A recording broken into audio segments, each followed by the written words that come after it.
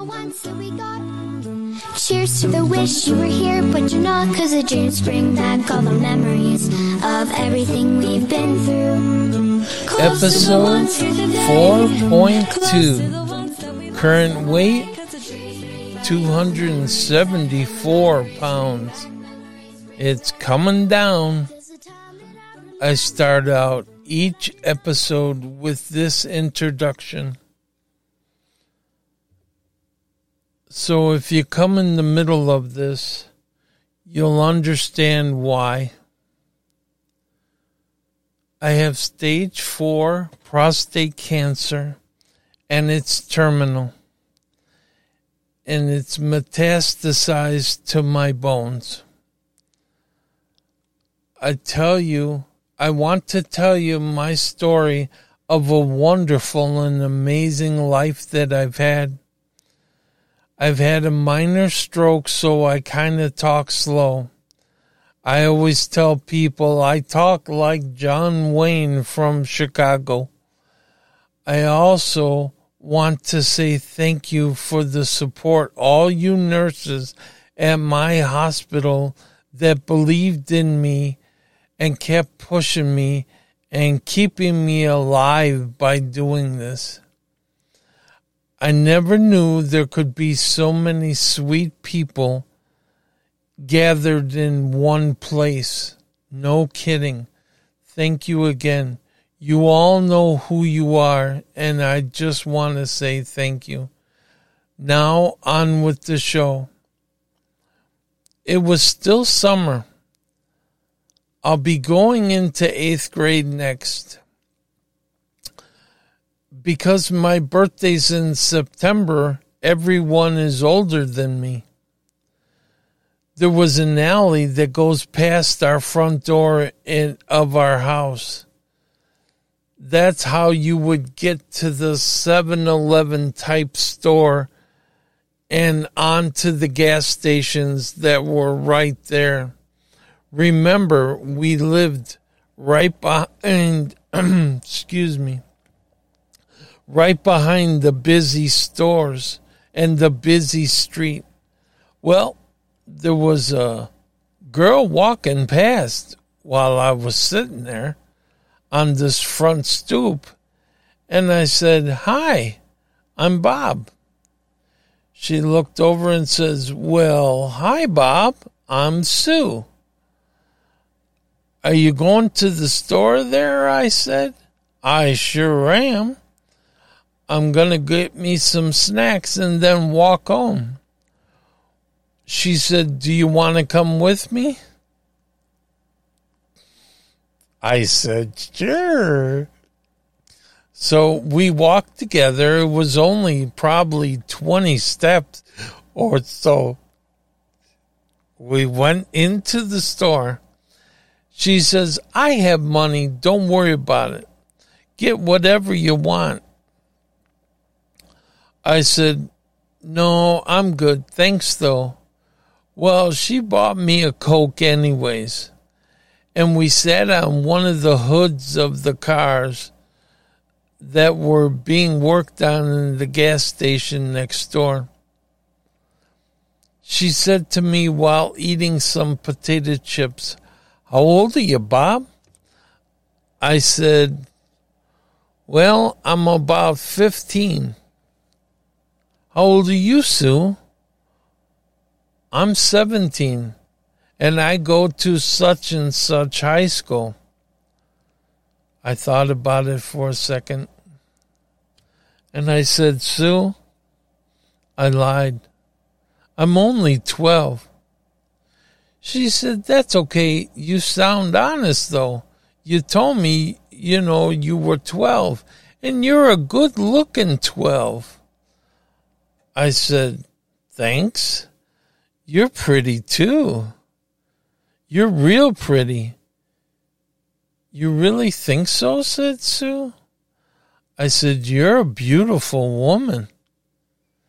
Being 17 and all, don't tell her I said. She said, "Thanks." She said, "Well, I'll see you around sometimes," and left. I thought about it for a second. I jumped off the car and I ran after her, kind of. And I said, I'll see you around too, I yelled after her. I don't know if she heard me or not. Wow. What a woman talking to me. About that time, the next day, I was walking past my dining room windows, and I noticed there she was walking down the alley. She was walking to the store again. I almost fell over myself to get out that front door. Sue, hi, it's me, Bob. Hi, Bob. I was hoping I'd see you. Well, here I am. You want to get some pop with me? And I said, sure, I do. Wait, are you buying? Of course I'm buying. Then I'm going, I said. We sat on the same hood of the same car that we did the day before. She said, hey, Bob, have you ever done any drugs? I said, sure, trying to be cool. She said, here, try some of this. It was a little piece of paper, no kidding, the size of your pinky. And I said, okay. And she could tell I'd never done it before. So she took the paper and ripped it in half. She gave half to me and she put the other half in her mouth. So I did the same. She said, this treat is on me. I said, cool. Thanks. I appreciate you, I said. I don't think anybody has ever talked to her like that. I could tell. She said, go in your house and get a paper and pencil, okay? I said, yes, ma'am, and I obeyed. So she said, here's my phone number, Bob. Call me if you need anything. I didn't understand at the time, but I said, can I call you if I just get lonely? Aw, she smiled at me and said, aw. So, of course, that's what I meant. And with that, she turned and said, I'll see you later. Well, what I didn't know was she handed me, and I ate half of, back then it was called window pane, a hallucinogenic acid. 12 years old. I was still sitting on the hood of the car. About 15, 20 minutes had gone by when all of a sudden I looked down at the asphalt and it looked beautiful. It looked like a carpet. I jumped off and I started touching it like it was shag or something, like shag carpet or something. And by this time, Gigi had shown up. She says, what are you doing? I said, well, I met this girl named Sue, and, well, where is this girl named Sue? And she looked around. I said, I showed her the phone number and on the piece of paper that I had. She said, wow, cool. Is she cute? Not only is she cute, Gigi, she's a woman. I laid my head down on the hood of the car and just started staring at the sky. It was gorgeous. It was making all these beautiful patterns. It's so hard to explain. And then I started laughing for no reason. Then I got scared because I looked around and Gigi was magically gone. So I knew this wasn't normal. Something was going on. I went in the house and I called that number. Some man answered. Hi. I said, is Sue there? He said, 1 minute, please. Sue came to the phone. Hi, Sue, this is Bob. Hi, Bob. Are you lonely already? Well, no, but something's happening to me I can't explain. She said, don't worry about it, sweetheart. You're just high. I am? I've never been high before, Sue. She said, what are you doing right now? I told her, I told you what I was doing. I'm high. I don't know what this is. She said, how about if I pick you up in my car? And she said, I said, that'll be cool. Cool. Pick me up in your car. And she said, now slow down. And she said, how would you like to go to the show with me? I said, sure, anywhere with you, anywhere. She said, oh my God, you're so sweet, Bob. She said, how about Billy Jack? It just came out and I wanted to go see him. I said, like I said, anywhere with you, Sue. I'll pick you up in about a half hour. She picked me up in her car. We went to the show. And I sat there for an hour and whatever it was, mesmerized by what was going on.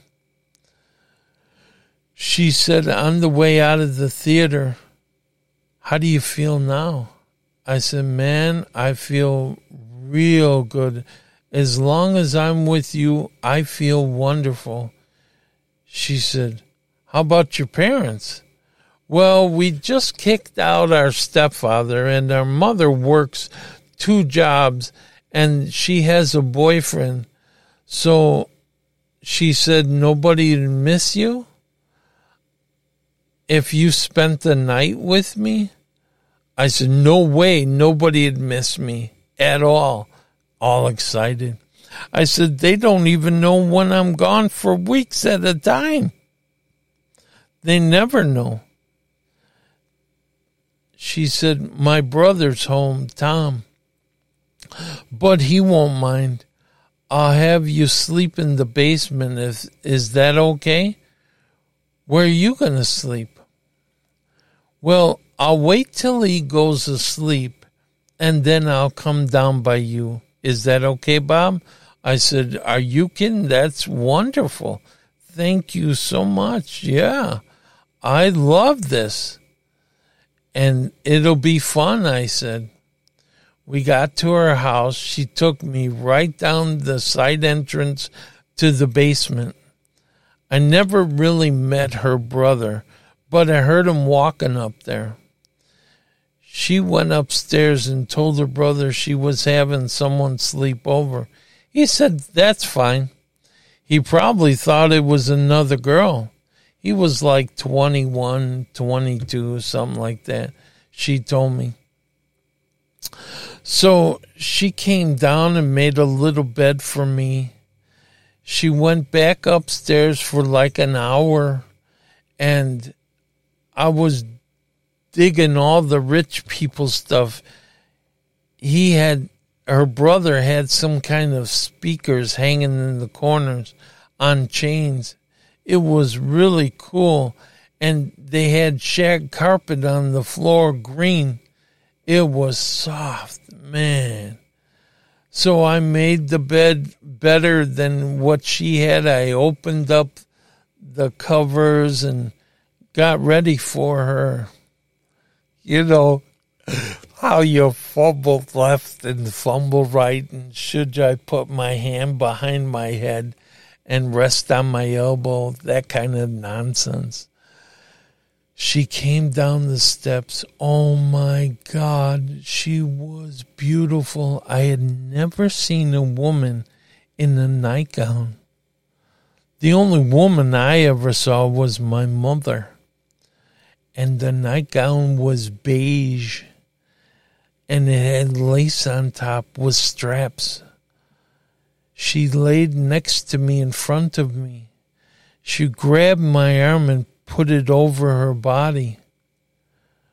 But what she didn't know was I was well versed in knowing what a woman needed. I had made sure she was satisfied and never forgot me. So much so, I was taught well, trust me. And you'll find out why in all the other episodes. So much so, she kept coming around after then. Every time she would get intoxicated, she would come around. And we would go out, in her car and play. And I'm being nice for all the family. Even if I wasn't there, one of my sisters made a mistake and told her about Slim's house, which was a half a block away. And she started showing up there, knocking on the window like all those other women, or girls, I should say, girls. I had to tell her, Sue, and it broke my heart because I really liked her. I don't want to get in trouble, I said. You're too old for me, and I don't want you to get in trouble, too. One day she came over. It was probably a week later, and she was really, really, really drunk. And remember, she only lives like 5 blocks from me. So I walked her home. She was stumbling and telling me how much she loves me. Now, remember, I'm 12 years old, and I'll say I'm 5'4". And she's like, she's like 5'9".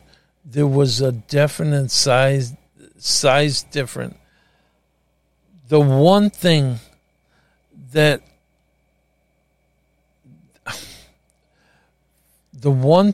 finally stopped her from seeing me was that day when I took her home really, really drunk. I rang the bell thinking her brother was answering the door as usual, but this time it was her mother.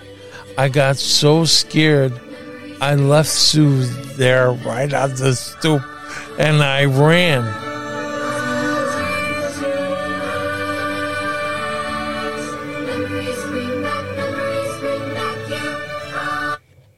Hey, Ma, please, I'm trying to do a podcast down here.